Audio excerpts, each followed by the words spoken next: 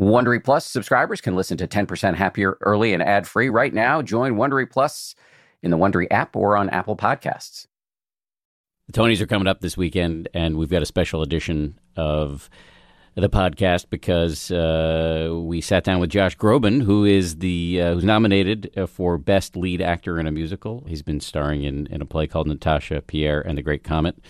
Actually, it's got a longer title that he'll deliver to you in the course of this interview. Anyway, we did this interview back in January as part of the 10% Happier cross-country tour. I was trying to come up with a more colorful way to describe it because it was quite colorful.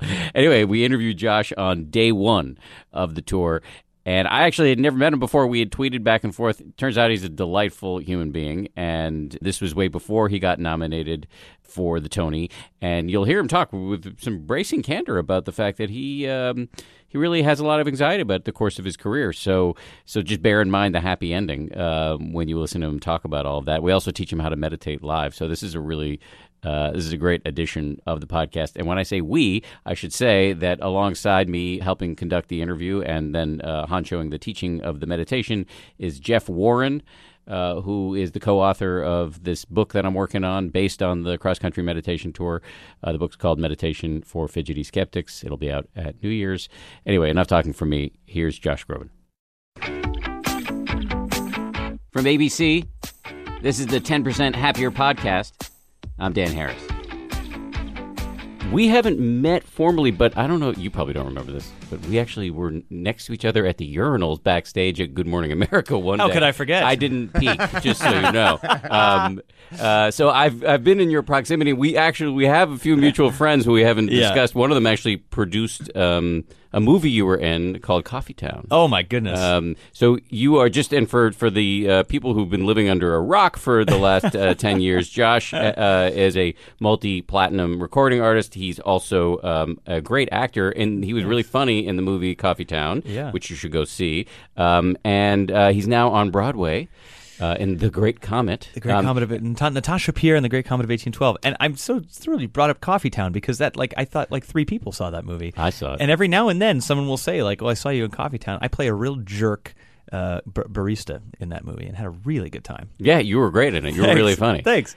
So I saw on Twitter that you said something about meditation and me or something like, I can't remember what it was. I had listened to a SoundCloud clip of this very podcast, and you were talking about something really important about gratitude, and you were mentioning, as kind of cliche as it sounds, to just talk about the things, verbalize the things that you're grateful for each night, because how quickly we forget and we go about our day and we see things very myopically sometimes.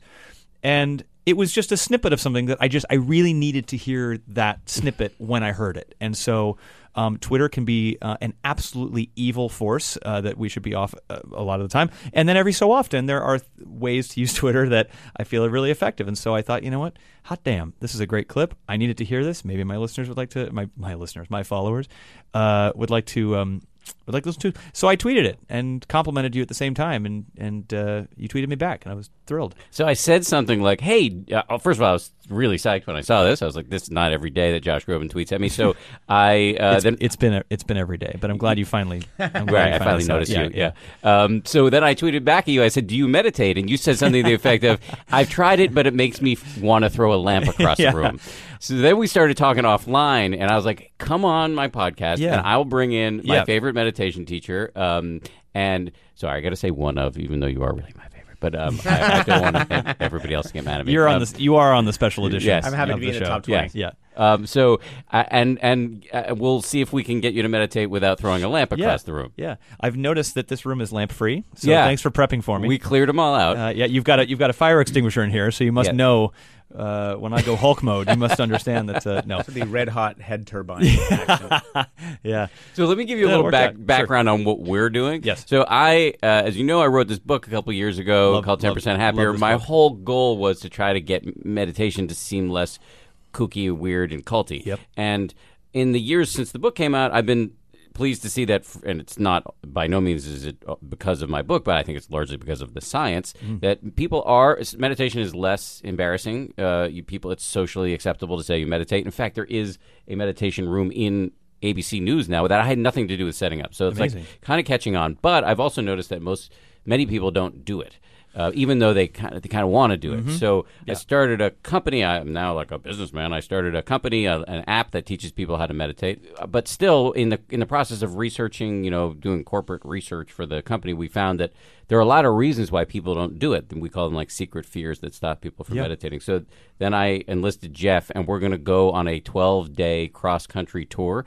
This is the first day of the tour, and you are the second stop of the tour. The first stop was with my wife, so who also doesn't meditate.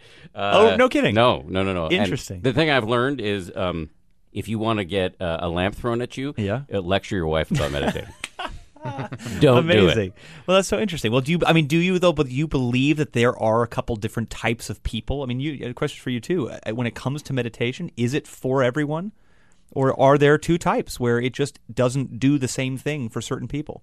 Great question. Yeah, it's a great question. I think practice is for everyone, meaning some commitment in your life around coming more fully into your experience, being closer to the people around you, something you're deliberately doing that will make those things happen. Meditation is one way to kind of work on those things. Yeah. So it's sort of like, I think the question is, how are you living? Where are there stresses that could be useful to mediate a little bit? And where would you prefer to be more effective, or where could there be more fulfillments? You begin to have that topography view of your life, and then you look at what practices might be able to address that. And so meditation is definitely one of those. And I think of mindfulness meditation in particular as being a kind of basic core skill that's pretty interchangeable from between lots of different practices, because it has to do with just sort of really noticing what's happening in your experience. Yeah. So once you then introduce the practice, though, there's definitely different kinds of nervous systems. So there's different ways in which you would emphasize the practice, and even within that, you can think of it as like different subgroups of practices within that are going to work for different people in different ways. So interesting. Yeah. What is it about meditation that's interesting or attractive to you? Why do you think it would be useful? Well, not that you have a stress-free life. For a couple of the reasons that I really connected with your book as well is that, anxiety and expectation have played a huge part in my existence. I was signed at 16, 17 years old. I never got to go to a college experience where you could fail and pick yourself back up and then go party. And, I had a huge amount of pressure on me very, very early on, and I had a lot of people around me very early on that made it very clear to me how life or death each little thing was as far as the trajectory of my career. So, beyond that, I battled anxiety in school and things like that. So, there are certain things now that I'm a 35-year-old that I've taken with me from some of that angsty, beginning that causes a great deal of stress and sometimes puts a little bit of blinders on about certain things in my life and in my career that I wish I could see the bigger picture about. And sometimes it takes me a while to see that.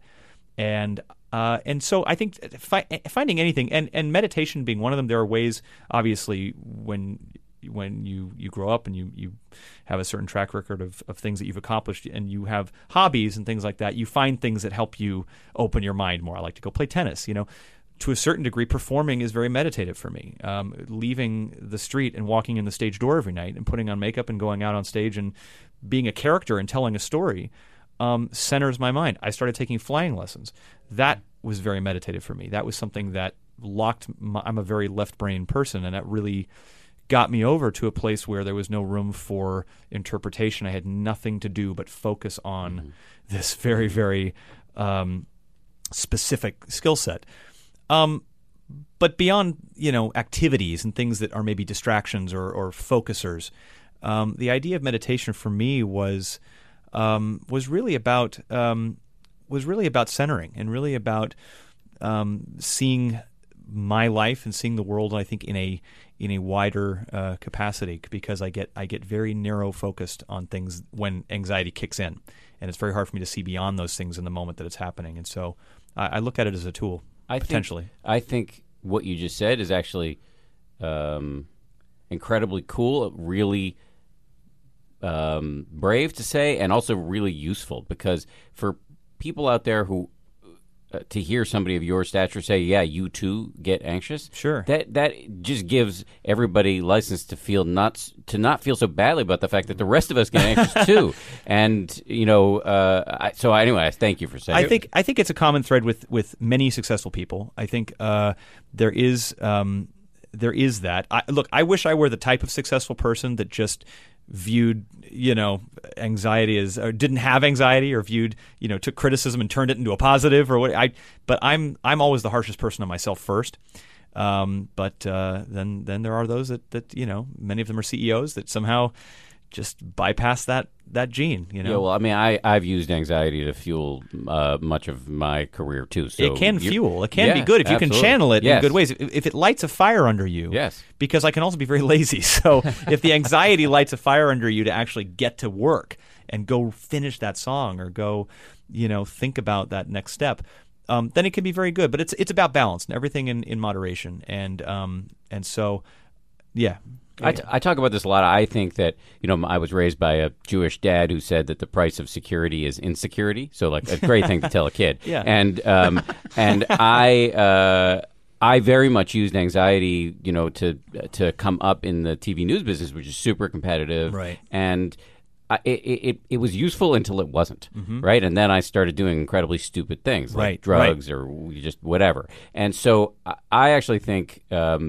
I still think that some anxiety is useful, but where meditation is incredibly helpful is that it helps you draw the line between useless rumination and what I call constructive anguish. Exactly. And that's where I think maybe we can give you a hookup. Yeah, and I was a skeptic about it, honestly, until I read your book, because I was of the mindset that, because I'd worked with producers like Rick Rubin and people like that who have meditated their entire lives since they were children. And if they don't do it, they feel something's missing in their day. But at the same time, he's a very laid-back man, and there are people that I know that do it daily, and they are so zen about the world and so laid-back about their surroundings.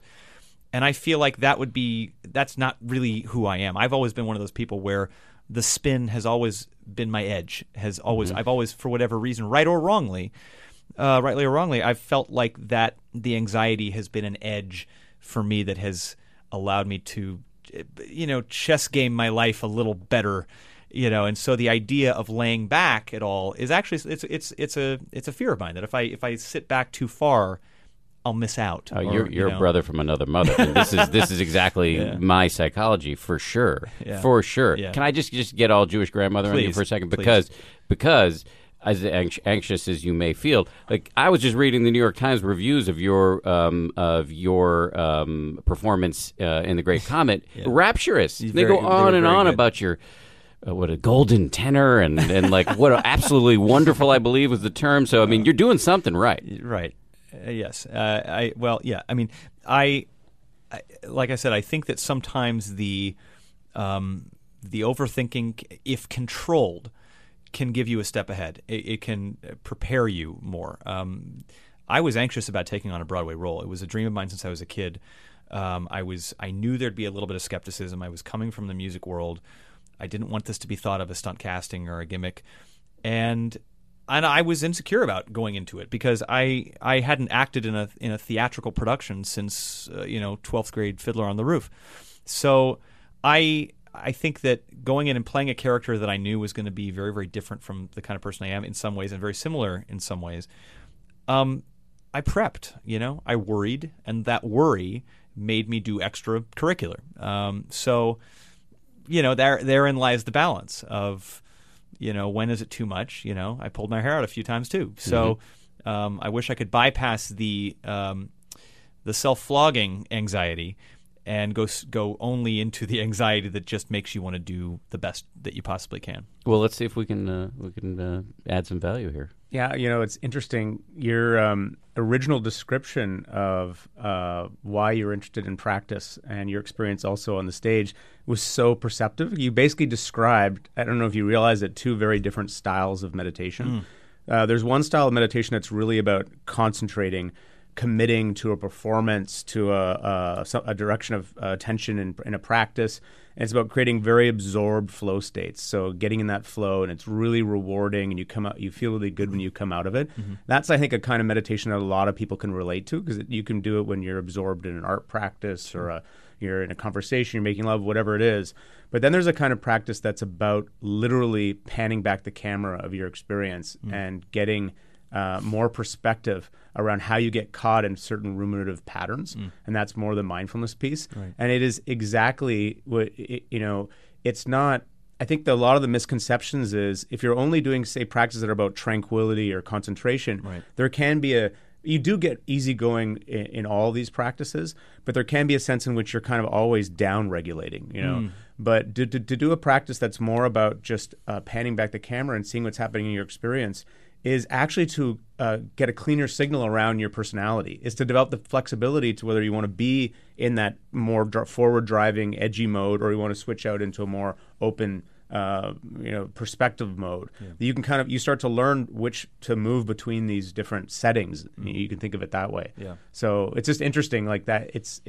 You're a really good candidate for what you call a typical mindfulness practice because it helps give you traction and space around some of that stuff.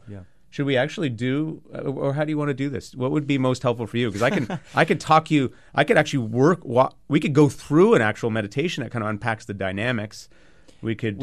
I mean, I guess my question about doing that and on mic and camera is that does that become an actual meditation, or is it a more of a controlled setting or can it be done in a setting like this? Oh yeah.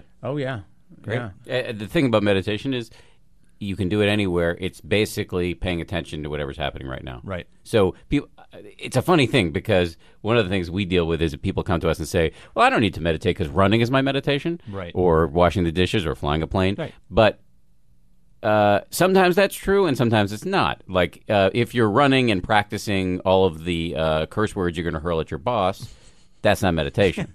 But if you're running and really just paying attention to the experience of your feet falling on the road, the wind coming in your face, that is meditation. So anyway, it's a long way of saying we could, if we did it right here, it would be meditation. I've heard though that curse words to the boss are also a good meditation. Well, certainly a good stress relief. Absolutely. That's what they call a mantra, right? It's the curse words to the boss. Yeah. Cool. I'm game for anything you guys want to try. Truly. Okay. Yeah.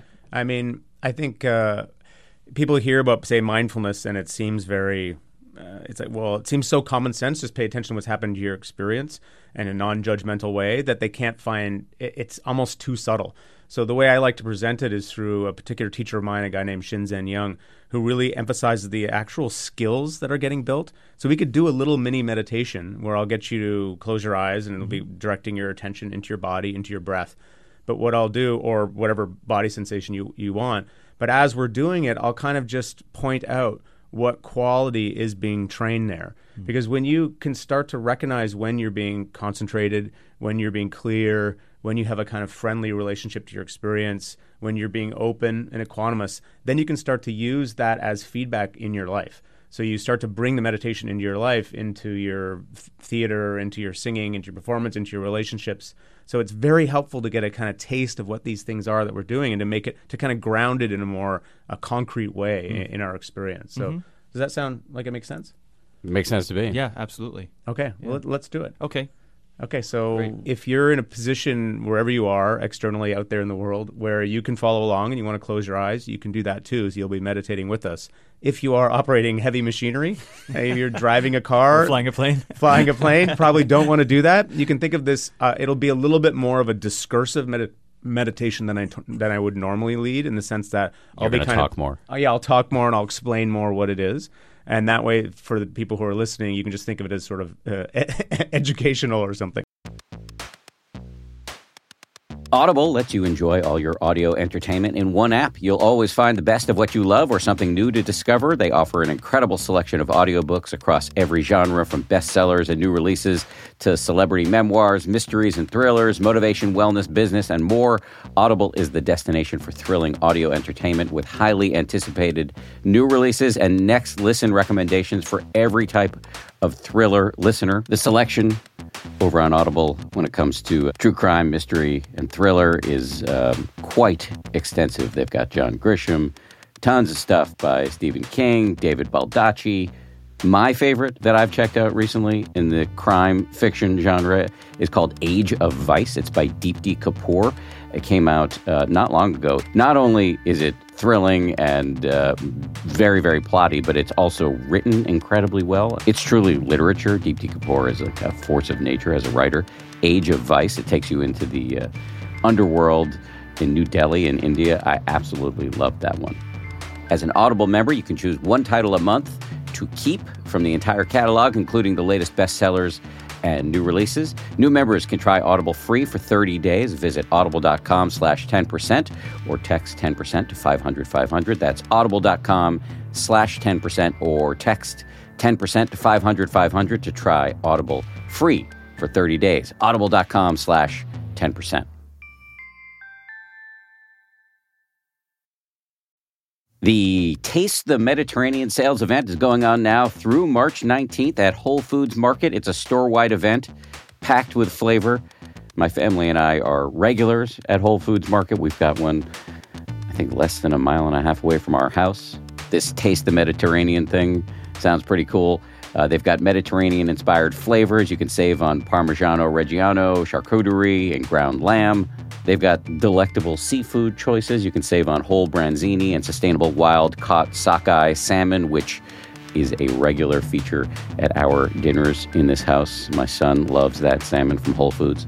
And I'd be remiss if I didn't point out all of the 365 by Whole Foods Market products. Stock up on wallet-happy Mediterranean essentials like feta cheese crumbles, whole wheat pita pockets, and more. I am constantly consuming these 365 products, including the raw cashews, which I snack on all the time. We love the 365 sea salt and pepper.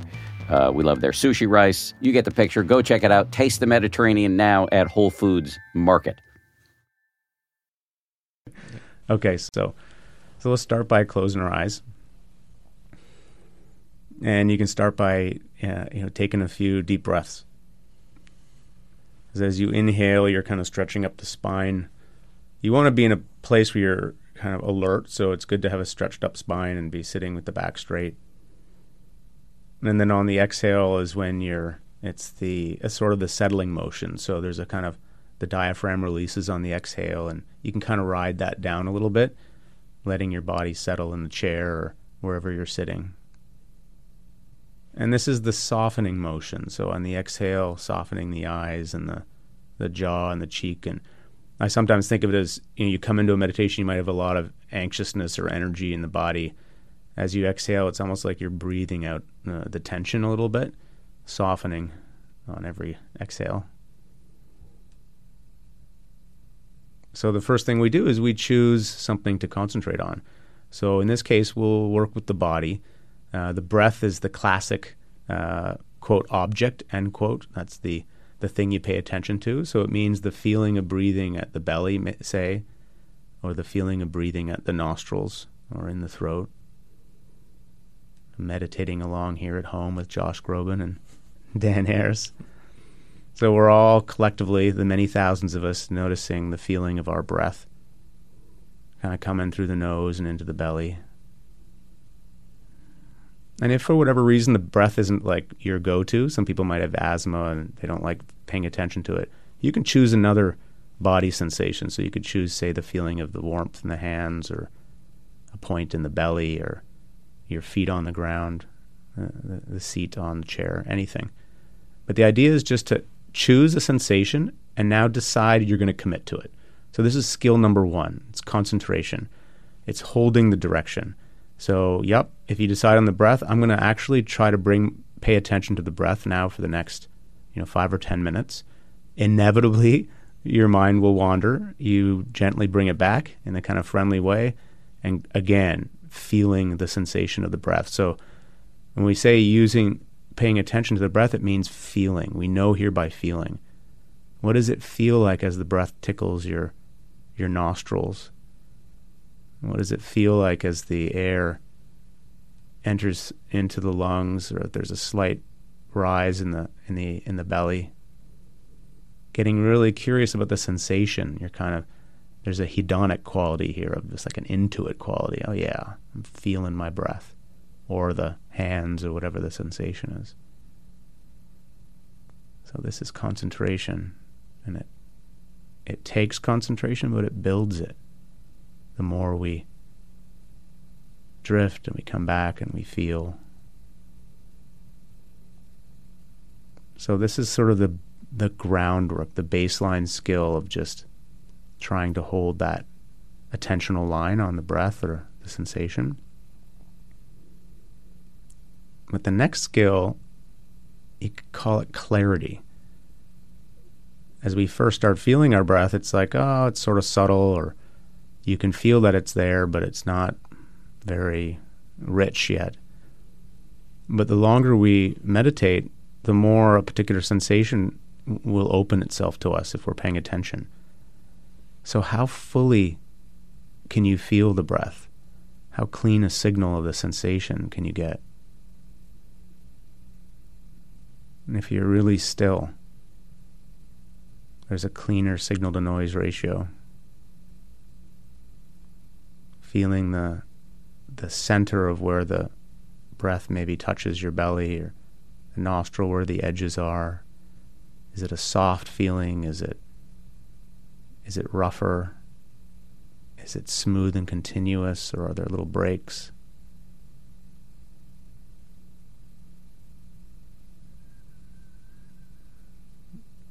As we commit to our direction, our direction begins to very slowly open, like the resolution increases. That's the second skill, is this clarity skill, making discernments.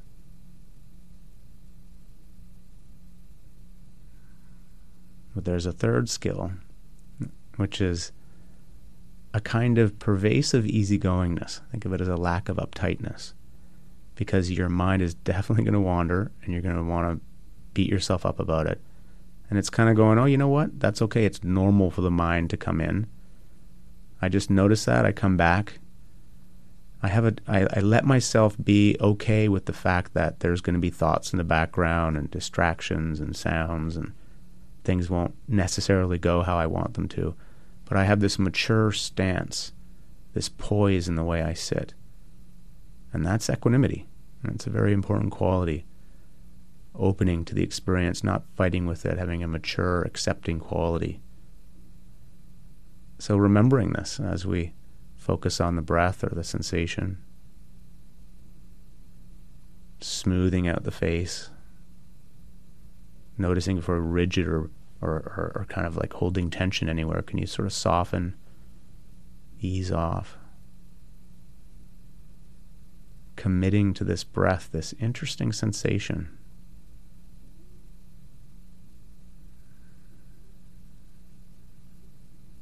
Following it in and out.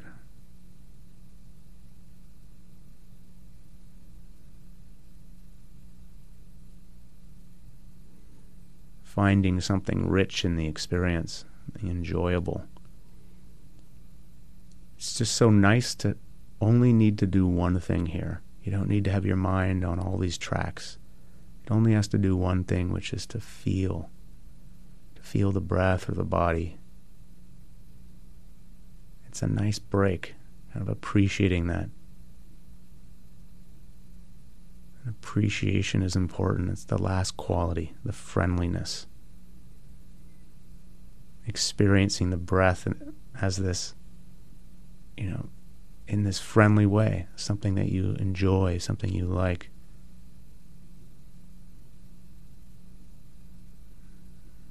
And there's an important principle here. It's if your mind does wander and you notice it's wandered, instead of getting mad at yourself for having it wandering, you instead go, oh yeah, cool, I noticed that. You feel good about noticing, and that trains the subconscious to come back more quickly. So this pervasive attitude of friendliness and easygoingness makes the meditation so much more effective and pleasurable itself. Still with the breath and with the sensation.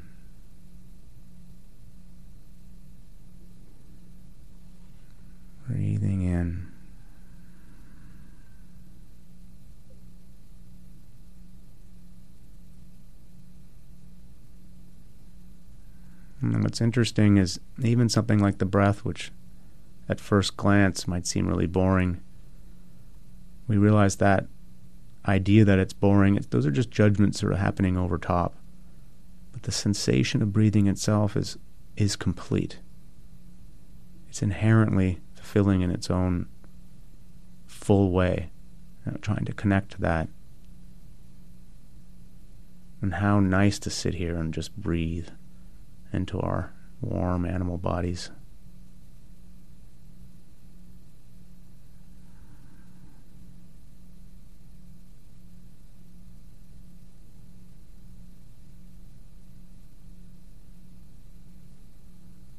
How magical, just thinking of all the people out there breathing with us.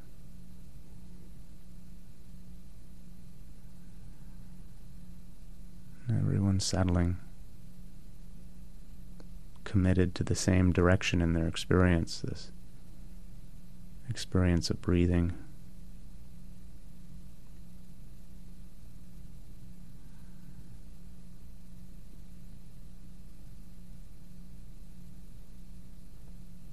With every exhale, the sediment settles, and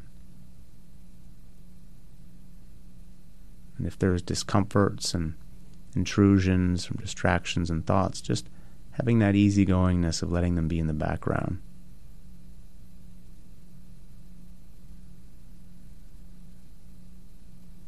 In this way, we make our commitments.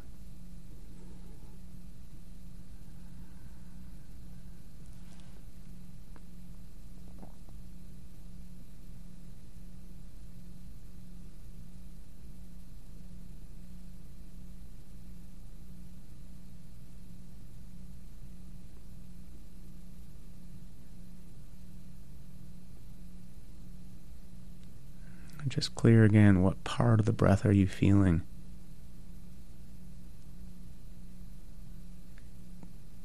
Can you approach the breath as this thing you care about, this part of you, the sensations are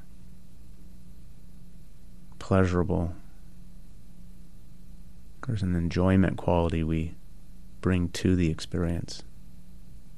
We don't wait for it to present enjoyment. We decide to find it enjoyable up front.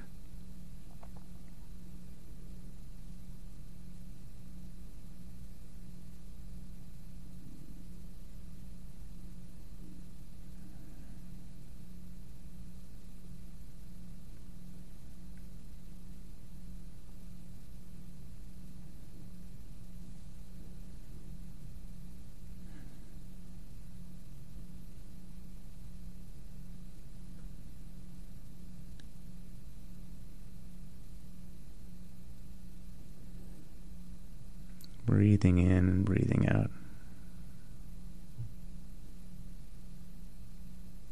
No more complicated than that.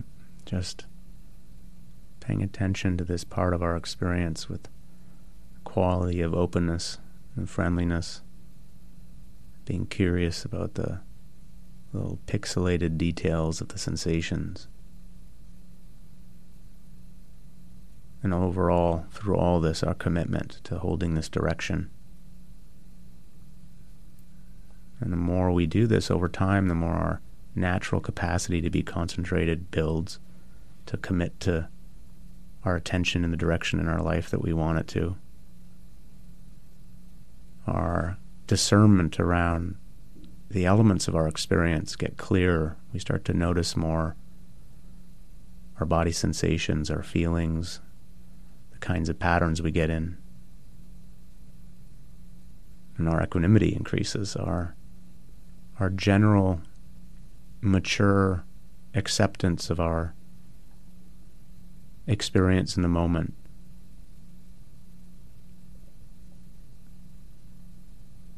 And then the friendliness, the affable, good-natured quality, also a training, these 4 muscle groups, with every sit increasing in small amounts, eventually spilling out into our lives.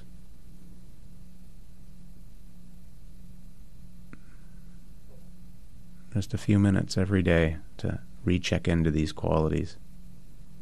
It just seems like such a small thing to do with such large possible consequences.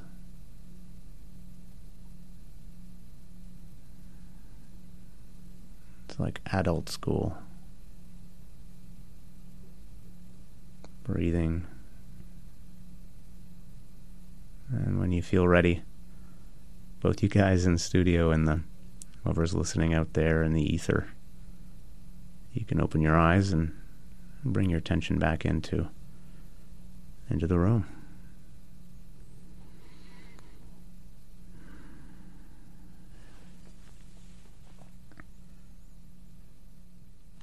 Nice job, buddy. That's great. Yeah. That was wonderful. You're an official meditator, Josh Groban. That's great. Yeah, it's interesting as you're saying the things. You're saying them as you said them right when I needed to hear them when I was thinking of them. So I think the thing that would make me frustrated in the past doing it is that the control freak in me would kick in. I would notice myself wandering or quote unquote not doing it right, and then I'd get frustrated. Then the frustration would be, a little mental planted seed, and I would just at that point I would be thinking to myself, okay, I just got to stop now because I'm getting frustrated with myself. But I think the friendliness aspect of it, the understanding that you're thinking those things and that's okay, totally, and finding ways to bring it back slowly or quickly, are good. Yeah, it's interesting that when you get frustrated like that, which is a normal response, what you're basically training your subconscious is that it's, oh wow, this guy's frustrated now. Best not to even notice at all when your mind has wandered. So it actually makes you wander more often, as opposed to doing the opposite, which is just to go, exactly, oh yeah, exactly. That really has a strong effect, and I imagine that's probably not uncommon for a newbie to this, because if you think about all of us that are interested in meditation or doing it, trying it out for the first time, or buying an app and doing it by themselves in their bedroom or living room, whatever. I mean, we're coming from we have such a distracted, constant world that we live in now. I mean, when you think about the devices that are constantly bleeping at us and tempting us with more clicks of information and the things that we get stressed now, I think, at a much more rapid pace than my parents did, my grandparents did. So the idea of just taking a few minutes just to do this, to my generation, I think it seems like an eternity sometimes. Because we have so many things around us at all times that are a leash to us, So true. So when you do try and settle and do it, it's practice. I would imagine this takes practice, right? Absolutely. Yeah. And it's okay that it takes practice. That is the practice. There's no such thing as like a natural talent. Well, there may be, but there may be natural talents, but I don't know many of them. And if somebody tells you they're really good at meditation, you should be suspicious, because the whole game is getting lost and starting again. That is meditation. Right. It's not like you're trying to get to some special state. Right. And this is what screws people up. They think, because the traditional art around meditation shows people floating off into the cosmos and all this stuff, people think, oh, I can't meditate because I'm not in a thought-free bliss field. Right. But if that is the case for you, as I like to say, you are either enlightened or you have died. And actually, the whole act of meditation is this mental bicep curl over and over of trying to focus on your breath, get lost, start again, get lost, start again, get lost. Want to throw a lamp, notice desire to throw a lamp. Yep. Don't get carried away by it. Yep. Go back to the breath. Right. And why is that useful? Because in the rest of your life, when you're beset by a desire to scream at somebody or freak out about something, you can notice, oh, I'm starting to freak out, or I'm about to scream, or about to say the thing that's going to, as I like to say, ruin the next 48 hours of my marriage or whatever, but you don't have to take the bait and act on it. It's flexing the muscle of noticing. Absolutely. Yeah. Absolutely. But it's like life is going to hit you with greater and greater and greater intensities. Sure. And like, I don't know anybody, even the most hardcore meditators, who aren't at some point overwhelmed by some intense thing in the figure of their life. But the more time you put in investment in the ground of your life, the capacity to notice in the first place, it begins to be the place that you live in. It's like you live there instead of completely identify with what's happening. Like you're just like a squirrel on a nut in this inside piece, like going around and around and around and around. But at some point, it's like, boom. Yeah. And what happens to the squirrel? The squirrel's just like, Nuts. Nuts. I don't need this nut. Hashtag nuts. So what do you think, I mean, just in the final minutes here, Yeah. like, what do you, I'm just curious because I'm just as a evangelist for meditation Yeah. now, what do you think, just having had a little taste of it, for you, what would it take for you to make this enough of a habit that you were getting out of it what you would want to get out of it? Well, I think that, for me, to get started with it, I mean, it definitely helps to have a guide when you're starting, Yeah. doesn't it? I Yeah. mean, I've tried Definitely. doing it by myself, and that's when I've gotten frustrated. Is not understanding what it is that I'm, supposed to be thinking or not thinking or what have you. So, I think like you mentioned, to be able to have a tool that allows me to be more in tune when I'm not meditating throughout the day towards what it is I'm feeling. If I get stressed about something, like I said, flexing that muscle of bringing yourself back, I think is something that is deceptively difficult in today's times. I think that we let ourselves get, and I certainly do, I'm very easily distracted. We let ourselves get thrown into a million places, and then those places have a huge amount of power over how we make decisions over the course of our day and how we feel, joy and happiness and gratitude and all those things throughout our day. To have this as a way to center myself and to flex that muscle, I think would be very, very good. Not only for the days that I'm not working, but for the ones where I am as well. Is there a particular, when you think about meditation, is there a particular direction that interests you in terms of something to meditate on, a certain quality you want to build more of? So definitely I hear that centering. If we were to make a customized meditation, a Josh Groban meditation for you, like That's his way of saying, I'm going to make you a customized. if you want, what would you want to pay attention to? And what is a natural thing that you're really interested in trying to build up?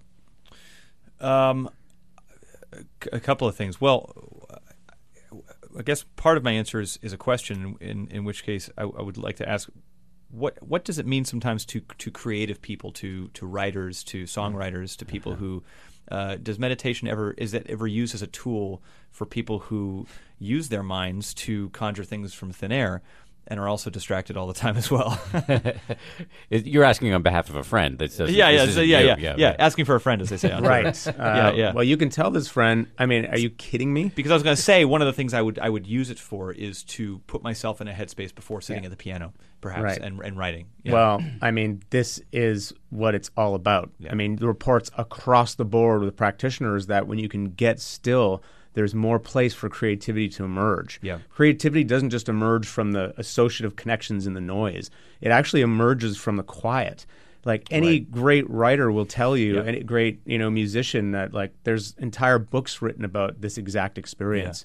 The thoughts without a thinker. Right. The things that emerge fully formed. Right. But they only will emerge if you give yourself space for that to happen. Yeah. If you're just crowding your head with the violence of your own anxious, neurotic preoccupations, how are you ever going to mine a deeply fertile experience? It's like it's just you're blocking it. It's so interesting, the similarities between something that I had never done before and something that I've done a lot of in the songwriting. And so when I talk to young writers, and I sometimes will put them through a course where they have to collaborate when they've never collaborated together, and they start self-editing and getting frustrated.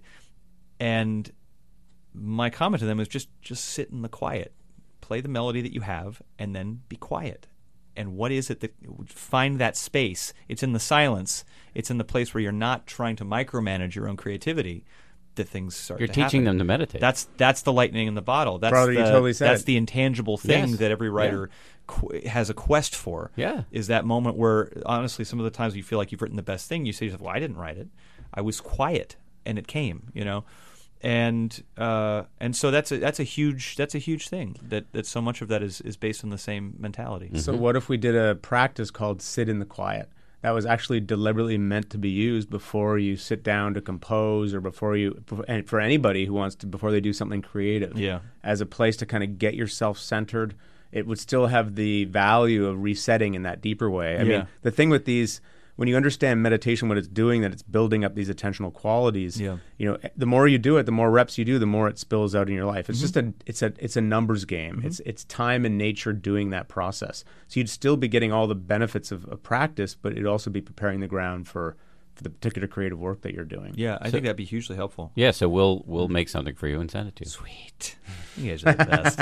You're the best. You're awesome. Seriously, it's so cool to meet you. And You too. Very generous of you to give us your time. We really appreciate it. Thank you. No, it's been something that's been on my mind for a long time, and as I said, I think you've been a really great advocate for. Thank you. Many of us that have gone through some of the same stresses about life and career and thoughts about meditation, and the fact that you went through it and talked about it has been hugely helpful for a lot of us. So it's great to come in here and chat with you, and Jeff, great to see you too. Thanks so much. Pleasure. You're the best. Okay, there's another edition of the 10% Happier podcast. If you liked it, please make sure to subscribe, rate us, and if you want to suggest topics we should cover or guests we should bring in, hit me up on Twitter at Dan B. Harris. I also want to thank heartily the people who produce this podcast and really do pretty much all the work. Lauren Efron, Josh Cohan, Sarah Amos, Andrew Kalb, Steve Jones, and the head of ABC News Digital, Dan Silver. I'll talk to you next Wednesday. If you like 10% Happier, and I hope you do, you can listen early and ad-free right now by joining Wondery Plus in the Wondery app or on Apple Podcasts. Prime members can listen ad-free on Amazon Music. Before you go, tell us about yourself by filling out a short survey at Wondery.com/survey. If you travel, you know how to pull off a perfect getaway. You know after you enroll with your Delta SkyMiles Platinum American Express card, you get up to $10 back monthly on U.S. rideshare purchases with select providers, like a car to the airport. You know which remote retreats have the best herbal baths, and where the Wi-Fi password is rarely used. Because you're the escape artist. It's why you're a Delta SkyMiles Platinum American Express card member. If you travel, you know. Terms apply. Purchases must be on card. Visit go.amex/you-know. The early 2000s was a breeding ground for bad reality competition series. From shows like Kid Nation, CBS's weird Lord of the Flies-style social experiment that took 40 kids to live by themselves in a ghost town, to The Swan, a horrifying concept where women spent months undergoing a physical transformation and then were made to compete in a beauty pageant. Hi, I'm Misha Brown, and I'm the host of Wondery's podcast, The Big Flop. Each episode, comedians join me to chronicle one of the biggest pop culture fails of all time and try to answer the age-old question, who thought this was a good idea? Recently, on The Big Flop, we looked at the reality TV show The Swan. The problem, this dream opportunity quickly became a viewing nightmare. They were isolated for weeks, berated, operated on, and then were ranked by a panel of judges. Follow The Big Flop on the Wondery app or wherever you get your podcasts.